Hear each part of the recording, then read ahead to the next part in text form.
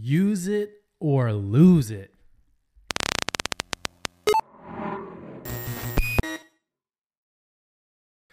Hey guys, ECRG here. Today we're talking about use it or lose it PTO policies that companies often have. Now you guys know I'm a big proponent of taking your PTO, using your PTO to your full advantage, and there are lots of different benefits. Some economic benefits, some just overall stress relief, personal health benefits in general with making sure you use your PTO.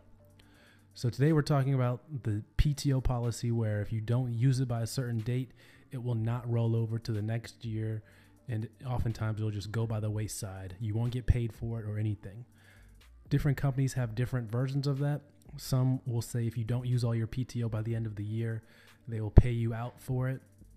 Or if you can only roll over a certain amount. If you don't use it, then that will just be lost. They won't pay you for it or anything. It'll just be lost. And I think that is a good policy by many companies because it encourages people to make sure that they use their PTO. And I think which policy your company has is definitely, you can tell where their incentive is and what the culture is for you. So for example, if the company is going to pay you out for the rest of those PTO days that you don't use at the end of the year, that is incentivizing people to not use their PTO because they know they're going to get paid for those days. But if you have a use it or lose it PTO policy, you are incentivizing people to make sure they use their PTO and then all of the health benefits for that, for making sure you use your PTO. So I just wanted to take this video and really pay homage to that style and that culture within a company, the use it or lose it PTO culture.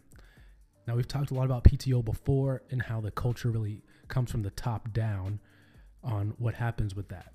But I think that's a good start, having the use it or lose it PTO policy where if you don't use it, you will lose it, at least a portion of it.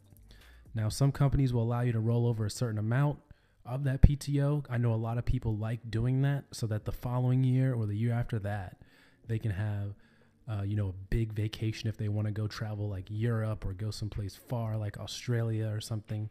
I know that's popular with a lot of us millennials right now. They want to bank that PTO in order to use it on a much further and longer trip. I know that's something that I plan on doing next year, banking that PTO and then going on a much further trip. So just wanted to do this quick video on the use it or lose it PTO policy. What kind of policies do your guys' companies have? Put those down in the comment section below. I'm very curious. And which kind of policies do you prefer?